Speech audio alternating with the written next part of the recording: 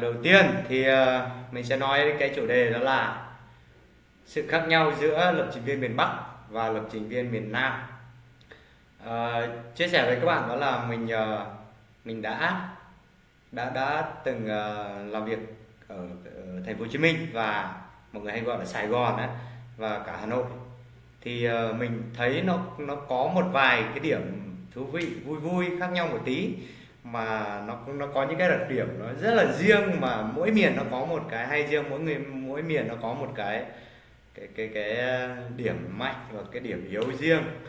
Thì cái đặc điểm đầu tiên đó là ngay bây giờ đây, ngay bây giờ nhé các ông nhé, ngay cái thời điểm mà đang livestream này thì lập trình viên miền Bắc và lập trình viên miền Nam nó khác nhau. Đó là lập trình viên miền Bắc đang mặc áo khoác để lập trình, còn anh em lập trình viên miền Nam thì là đang mặc áo cộc tay để lập trình. Ok, ngay bây giờ thì là khác nhau là như thế, bởi vì miền Bắc thì cũng hơi hơi lạnh, thời tiết nó giống Đà Lạt. Còn miền Nam thì có thể là bây giờ miền Nam như Sài Gòn chắc là đang nóng rồi. Ok, thì không biết thời tiết miền Nam như nào, anh em comment cái nào. Anh em comment ở trong miền Nam có nóng không? Miền Bắc đang là thời tiết nó giống như là Đà Lạt đấy, hiện tại nó đang như thế, nó hơi hơi lạnh lạnh, buổi tối nó hơi lạnh lạnh như thế. Ok, thì anh em trong Nam có phải mặc áo cộc tay không? Comment phát xem nào. Ôi trời, Sài Gòn nóng thế mẹ. Ok, toàn Hải Lý. Đào Duy Tùng là miền Bắc hay miền Nam nhỉ? Là đang trong chăn, cốt ở trong chăn. Ok, cái phong cách cốt rất là thần thái. Ok, thì toàn Hải Lý, Sài Gòn toàn tuyển dev đầy kinh nghiệm thôi. Ôi, các anh em trong Sài Gòn chạy ra đây ra. Ngoài này cũng không thiếu người giỏi. Ok, Trung Nguyễn, em ở Sài Gòn đang đắp chăn. Không phải là Sài Gòn giờ này đắp chăn nhỉ? Đào Duy Tùng đang ở Hà Nội và đang cốt ở trong chăn. Ok, phong thái cốt rất là thần thái. Ok, toàn Hải Lý thì Sài Gòn nóng thế mẹ. Ok, thì miền Bắc ngay như chỗ phòng mình đây, thì nếu như đóng cửa lại thì nó mặc áo cộc tay được, nhưng mà nếu mà mở cửa ra thì nó vẫn phải mặc áo khoác mỏng mỏng giống Đà Lạt. Ok, đó là cái điểm khác biệt đầu tiên nhé. Anh em xác nhận confirm nhé, là có điểm khác biệt giữa lập trình viên miền Bắc và lập trình viên miền Nam hiện tại ngay bây giờ. Người thì chui trong chăn cốt và người thì mặc áo cộc tay cốt. Ok, đó là điểm khác biệt đầu tiên. Anh em xác nhận là chính xác nhé, không cãi gì hết. Ok rồi. Ok, Đào Duy Tùng mặc quần đùi áo ba lỗ, trùm chăn cốt. Ok, thì phong thái cốt rất là hay ho. Rồi ok, mình sẽ nói đến cái đặc điểm thứ hai mà có thể là nó hơi, nó gọi là khác biệt một tí, đó là cái cách mà các lập trình viên trình bày cái vấn đề khi mà mọi người làm việc với nhau, đúng không? Thì có thể là gặp cái vấn đề gì đấy, thì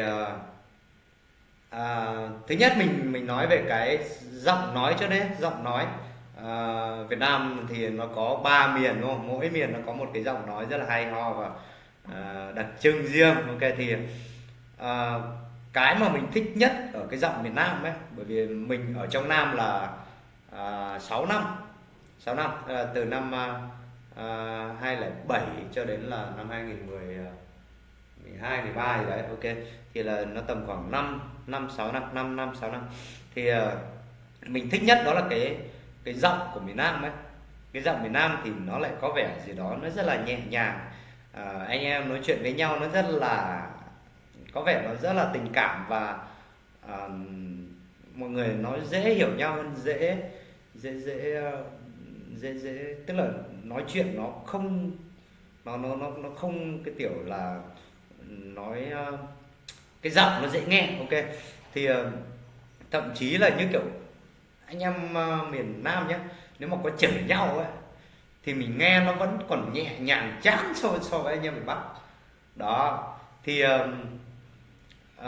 cái giọng của anh em miền Bắc ấy thì nó lại được một cái đó là nó rất là chuẩn mực, tức là nó chuẩn mực tức là có nghĩa là sao, họ mà giải thích cái vấn đề gì ấy thì nó không có cái tính, tức là họ sẽ giải thích ra và mình sẽ hiểu ngay được cái vấn đề đấy. Thì bởi vì cái giọng miền Nam ấy thì nó sẽ nghe nó dịu dàng và nó mượt mà, nó kiểu là nó như hát ấy. Đó, mình cái cảm nhận riêng của mình nó như thế. Tức là ví dụ người miền Bắc thì nếu mà hỏi tại sao nhé thì họ sẽ hỏi là sao thế, vấn đề gì không, ví dụ thế. Nhưng mà nếu miền Nam ấy thì họ sẽ hỏi là ủa sao gì ấy, sao cái này nó ủa sao gì ý là rồi nó nói một cách chân là nó nhẹ nhàng và đấy hơn. Thì không biết anh em cái có thể là anh em mà miền Nam nói chuyện với nhau thì nó sẽ dễ là tiếp thu nhau hơn. Nhưng riêng đối với mình ấy thì mình nghe cái giọng miền Nam thì mình bị cuốn theo cái giọng nhẹ nhàng đấy rồi, cho nên là mình có thể những lúc là mình kiểu mình bị lơ đãng khỏi cái vấn đề ấy. Cho nên là cái cách mà anh em nói ra cái vấn đề ấy thì nó là cái điểm nó khác nhau, nó như thế. Ok thì bạn ấy mình chưa làm việc với anh em miền Trung cho nên là cũng không thể ấy được. Nhưng mà ngày xưa mình ở trong miền Nam, vào miền Nam mình đi học cho nên là là cái giọng miền Trung mình nghe cũng đấy. Nhưng mà cái mình nghe cái giọng miền Trung nó không hay bằng giọng miền Nam. Nó không kiểu là cái kiểu ấy thì tùy, cái này là tùy cảm nhận mỗi người thôi. Ok thì bạn Toàn Hải Lý bảo là lấy vợ miền Tây đi anh, gái miền Tây dễ thương. Ok mình gặp gái miền Tây rồi.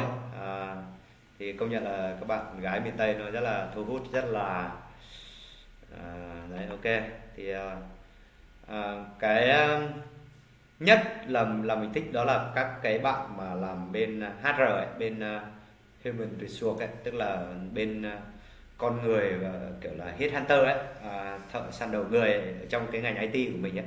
Thì các bạn nhất là các bạn miền Nam thì các bạn ấy có cái cách giao tiếp và cái cách nói chuyện nó rất là thu hút đối với mình. Đó là cái đặc điểm nó riêng như thế. Nhưng mà cái giọng miền Bắc thì bởi vì là mình ở người miền Bắc cho nên là mình vẫn nghe cái giọng miền Bắc nó dễ hiểu và nó dễ tiếp thu hơn, nó dễ đi vào cái vấn đề chính hơn. Xét về mặt bằng chung ấy, những cái người mà anh em lập trình viên mà mình gặp ấy, cả Hà Nội cả Sài Gòn ấy, thì những cái mình có một cái nhận xét, đây là nhận xét riêng của cá nhân mình thôi nhá. Thì đặc điểm của anh em Sài Gòn đó là cái cách các bạn ấy suy nghĩ, cái cách các bạn ấy giải quyết những cái vấn đề, thì cái cách các bạn ấy suy nghĩ thì mình thấy đó là anh em miền Nam có cái cách suy nghĩ nó sáng tạo hơn, thoáng hơn, sáng tạo và thoáng hơn anh em miền Bắc. Có thể là cái bởi vì chính là cái môi trường sống và chính cái phong cách của mỗi miền nó ảnh hưởng đến cái tư duy của anh em lập trình chúng ta. Mình nghĩ là như thế, bởi vì mình trong là những cái người mà mình cùng làm việc ấy, thì anh em miền Nam nhìn chung nhá, đây là mình đang tính tổng hợp lại, sau đó là mình chia ra kiểu là tính trung bình ấy. Thì anh em miền Nam có cách nghĩ sáng tạo hơn và có cách suy nghĩ nó thoáng hơn. Mình không nói là anh em lập trình viên miền Bắc không có sáng tạo đâu nhé, vẫn có những người rất là sáng tạo hơn một số anh em ở miền Nam, nhưng đây là mình đang gọi là tính mặt bằng chung. Ok thì nhìn chung là nó như thế, nhưng anh em miền Nam suy nghĩ sáng tạo đúng không, nhưng anh em miền Nam nó lại có cái đặc điểm là nó sẽ yếu hơn anh em miền Bắc ở cái đặc điểm đó là bởi vì anh em miền Nam suy nghĩ sáng tạo cho nên là anh em miền Nam kể cả trong cái code, trong cái cách các bạn lập trình ấy, thì mình cảm thấy đó là anh em miền Nam cái cách lập trình cái cách suy nghĩ nó ít quy củ hơn anh em miền Bắc. Anh em miền Bắc sẽ có những cái cách suy nghĩ nó cứng hơn một tí, và họ sẽ theo đuổi cái suy nghĩ đấy đến cùng. Còn anh em miền Nam thì nó ngẫu hứng hơn, nó thoải mái hơn, nó ấy hơn. Nhưng kể cả các cái công ty ở miền Bắc và miền Nam thì nó vẫn có sự khác biệt ở trong chính cái quy trình phát triển phần mềm. Ở miền Bắc thì cái quy trình phát triển phần mềm của miền Bắc, đây là theo những cái mà mình thấy ở những cái công ty mà mình làm ở cả miền Bắc và miền Nam, thì mình thấy đó là các công ty ở miền Bắc cái quy trình phát triển phần mềm nó chuẩn mực và nó quy củ hơn, chặt chẽ hơn cái quy trình phát triển phần mềm của anh em miền Nam. Do có thể là do như vậy cho nên là cái tính sáng tạo của anh em miền Bắc nó hơi yếu hơn một tí. Đó, ok, thì không biết là các bạn có công nhận cái đặc điểm này không? Nhưng mà đối với riêng cá nhân mình thì mình cảm thấy nó như thế. Không biết là có thể là cái này có thể là anh em có thể là tranh cãi đấy, nhưng mà theo mình cảm nhận là chính xác là nó như thế. Bởi vì thứ nhất là có thể là do cái ảnh hưởng bởi cách sống này, cái môi trường này, rồi các thứ, thì mình thấy cái đặc điểm nó như thế. Ok, nếu như mà anh em kiểu là còn thắc mắc, bởi vì những cái vấn đề như thế này nó rất dễ gây tranh cãi nha anh em nhé, cho nên là anh em phải chắc chắn là phải hiểu được cái vấn đề mà mình đang nói nhé. Thì ok, các bạn có hiểu được cái vấn đề mà mình đang nói không? Nếu mà có thì các bạn comment nhé, chứ còn bây giờ mình không thể dừng lại được. Mình mà bỏ qua chuyển sang vấn đề khác thì anh em lại không hiểu rồi anh em lại bảo là cái thằng này nó phân biệt rồi hoặc các thứ. Ok, bởi vì đây là cái vấn đề nó rất là nhạy cảm, bởi vì là mình cảm thấy nó như thế. Bạn Đào Duy Tùng thì nói là cũng tùy vào mức độ yêu cầu và tính cách. Ok, nó chính xác là nó như thế.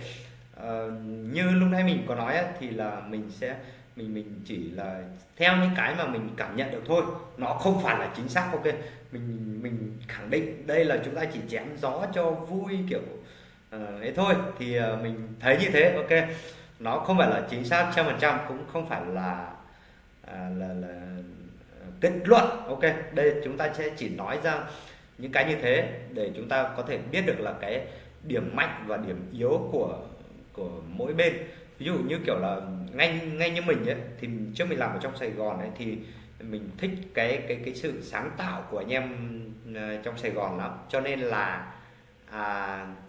là mình lại thích cái sự sáng tạo của anh em miền Nam. Nhưng khi mà mình ra ngoài này thì mình lại thích cái sự quy củ và cái sự chuẩn mực của anh em miền Bắc. Thứ nhất là cái như kiểu anh em miền Bắc nhá, nếu như kiểu là rõ ràng nhất, ví dụ như kiểu là anh em mà sử dụng git ấy, thì khi mà gọi là push lên repo để mà ấy, thì anh em đều là review code của nhau một cách là chặt chẽ và đạt yêu cầu thì mới mức. Nhưng mà như anh em miền Nam thì nó có thể là nó ít đấy hơn, hoặc là cái quy trình phát triển của miền Bắc ấy thì nó rườm rà hơn, nó chặt chẽ, rất là nhiều khâu, rất là nhiều ấy luôn. Thì gọi là để mình mà pass được cái đống cái code của mình mà pass được cái đống quy trình đấy, thì cho đến khi mà bước được vào thì nó cũng khá là mệt mỏi. Ok, thì ok, bạn Trường Nguyễn đây, cái bạn Trường Nguyễn này là bạn hôm trước rủ mình là vào trong Sài Gòn làm ấy. Thì đây bạn Trường Nguyễn nói chính xác luôn, tức là mình chia tay bạn gái ở trong Sài Gòn, sau đó là mình cũng gọi là hơi buồn buồn, và sau đó thì mình về Bắc. Ok, thì ok đó, bạn Trường Nguyễn nói rất là chính xác. Ok, như hôm nay mình có nói rồi, thì mình kết luận là tạm thời nó như thế, thì anh em sẽ học hỏi lẫn nhau. Ví dụ như anh em miền Bắc thì có thể là suy nghĩ nó bớt cứng lên một tí, sáng tạo lên nó lên một tí. Và anh em Sài Gòn thì lại điểm mạnh là sáng tạo, thì anh em Sài Gòn sẽ học thêm những cái cách mà cách viết code này, cách quy trình các thứ, thì để cho nó quy củ hơn một tí đó. Thì chúng ta sẽ biết cái điểm mạnh và điểm yếu của từng bên. Ok, chúng ta sẽ chuyển sang cái đặc điểm nó khác tiếp theo ấy, đó là đời sống của anh em. Nói đời sống chung chung ấy, đời sống của anh em lập trình chung chung, thì mình được sống ở mình thì được làm việc ở hai nơi, cho nên mình lại cảm nhận là nó như thế này. Thứ nhất, xét về lương nhé, thì cùng một cái trình độ như mình, ok, như mình đúng không, thì nó là cùng một cái trình độ rồi, thì lương miền Nam cao hơn một chút xíu, như giọng miền Nam gọi là chút xíu ấy, còn như miền Bắc thì gọi là một tí ấy, ok. Thì nó cao hơn một tí, cao hơn một chút xíu, thì nó cái đặc điểm nó cao hơn một chút xíu, nhưng nhưng mà ở cái môi trường miền Nam thì các bạn cũng biết rồi, thì nó lại tiêu nhiều hơn. Thì nói chung là về cái đời sống của cả hai bên thì nó cũng mỗi nơi nó có một cái hay riêng, mỗi nơi nó có một cái ấy riêng, thì mình thấy nó không có một cái bên nào là hơn bên nào cả. Mỗi nơi có một cái đặc điểm hay riêng, mỗi nơi có một cái riêng. Ok, anh em có thể comment bên dưới.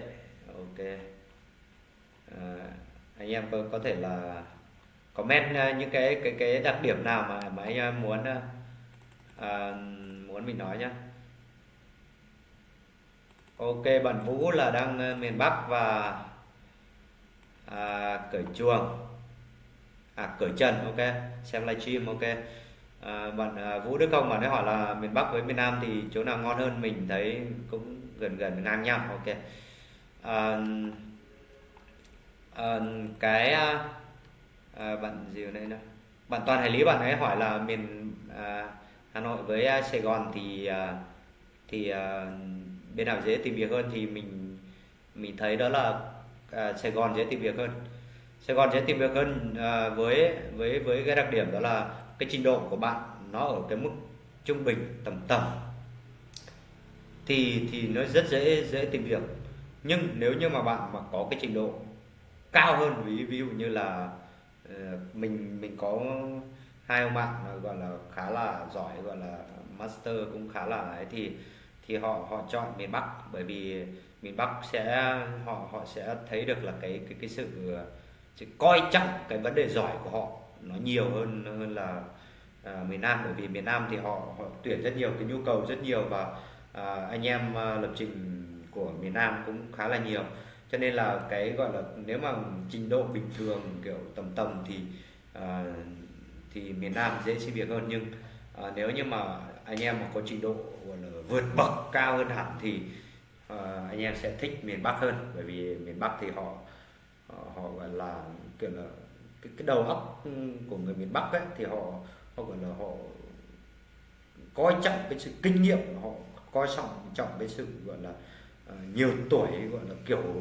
kiểu thế, họ coi trọng cái sự già dặn ở trong đấy hơn. Ok, bạn Phạm Mạnh Thắng sang vấn đề thứ hai, bạn ấy đang hóng cái vấn đề thứ hai, outsource và product, đó là hai chuyện khác biệt đúng không? Ok, thì bạn Đào Duy Tùng bảo là cách tiêu tiền giữa IT miền Bắc và IT miền Nam. Ok, thì nó cũng cách tiêu tiền giữa IT miền Bắc và IT miền Nam thì nó cũng không quá khác biệt, bởi vì là những cái ngành khác ấy thì nó có thể khác, nhưng anh em IT của ta thì cái đặc điểm đấy là anh ngồi nhiều, với lại là cái môi trường IT thì nó gọi là họ hay lo đến cái vấn đề về tinh thần của anh em lắm, như kiểu là team building rồi các thứ, hoạt động văn hóa văn nghệ nó cũng quẩy các thứ nó cũng khá là nhiều, cho nên là cách tiêu tiền thì nó cũng không có quá gì khác biệt. Ngay như mình thì mình ở miền Nam và ở miền Bắc thì ở miền Nam mình tiêu tiền nhiều hơn. Ok, nhưng mà nói chung là nó cũng mình cũng thấy cũng chẳng có gì khác nhau nhiều. Ok thì ok, mình sẽ nói về cái gái IT miền Bắc và gái IT miền Nam. Ok, thì như các bạn biết thì con gái ở trong cái ngành này thì nó khá là cũng ít, cho nên là mình sẽ phải nói về gái IT. Gái IT miền Nam dễ thương hơn gái IT miền Bắc. à, Không, cái này là nói chung ở cái đặc điểm đó là bởi vì là mình thích gái miền Nam. Gái miền Nam thì họ rất là dịu dàng, rất là biết cách kiểu là gọi là để làm người yêu ấy, thì nó rất là tuyệt. Ok,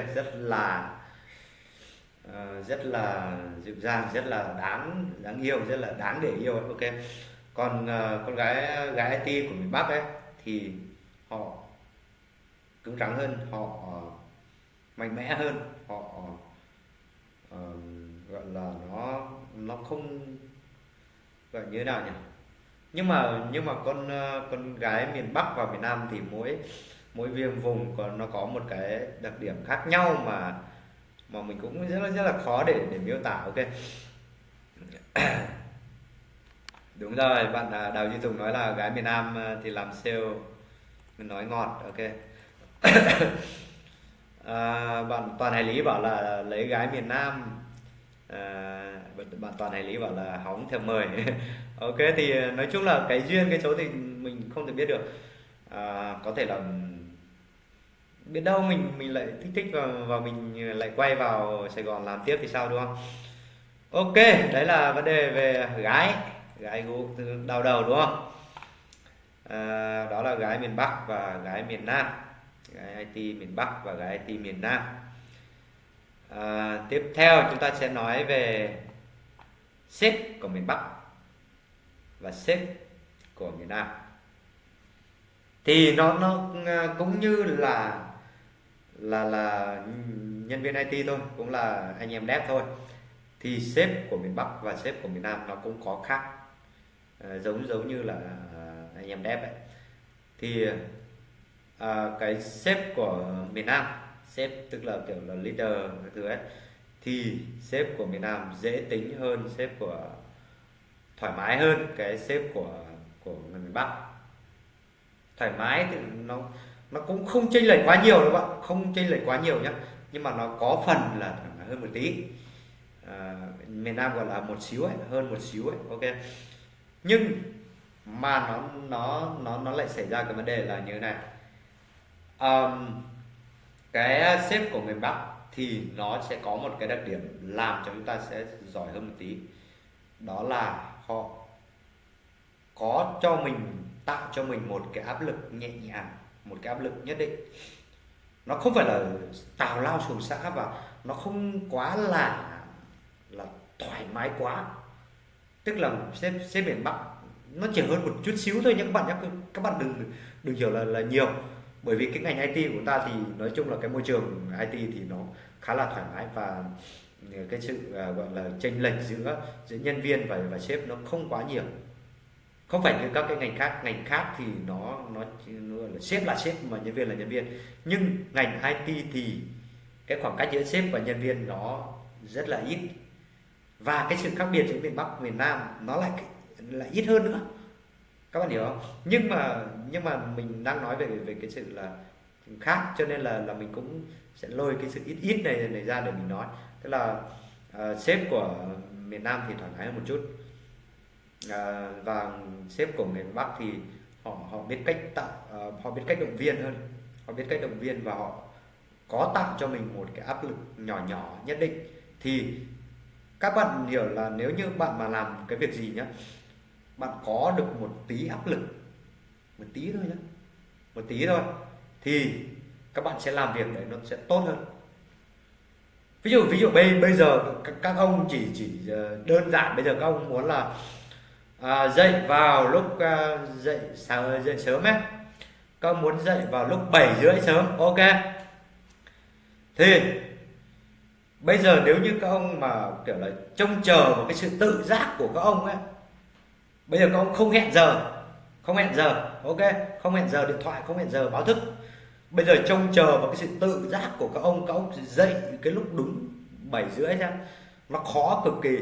Nhưng nếu như nó chỉ có một cái áp lực nhỏ nhỏ, giống như kiểu là nếu như bạn không đặt đồng hồ báo thức, tức là nó không có cái gì réo vào tai của bạn, hoặc là nếu như mà bạn mà dậy muộn 15 phút thì bạn sẽ trễ, sẽ bị muộn. Xe buýt anh em miền Nam thì gọi là trễ.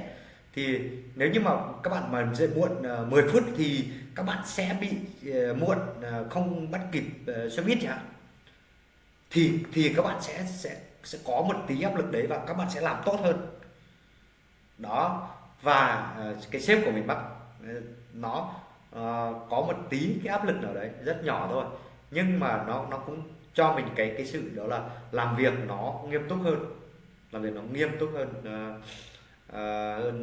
anh em miền Nam. Chưa, mình không nói là cái bên nào hiệu quả hơn bên nào nhé, mình không nói là cái nào hiệu quả hơn cái nào. Có thể thoải mái hơn thì nó sẽ hiệu quả hơn, và có thể có một tí áp lực thì nó sẽ hiệu quả hơn. Mình không thể nói là cái nào hơn cái nào. Ok, thì đó là cái vấn đề về sếp. Ok, thì có thể là mình sẽ chuyển sang cái vấn đề thứ hai thôi, tức là làm product hay làm outsource. Ok, mình sẽ tạm dừng cái sự kiểu là giữa miền Bắc với miền Nam lại nhé. Ok, thì các bạn sẽ chỉ xem những cái mà lúc nãy mình nói ấy, thì các bạn chỉ xem cho vui và để hiểu được cái thế mạnh và cái điểm yếu của mỗi miền, mỗi vùng thôi. Mỗi vùng nó có một cái đặc điểm hay riêng, mỗi cái nó có một cái điểm mạnh và điểm yếu riêng. Ok,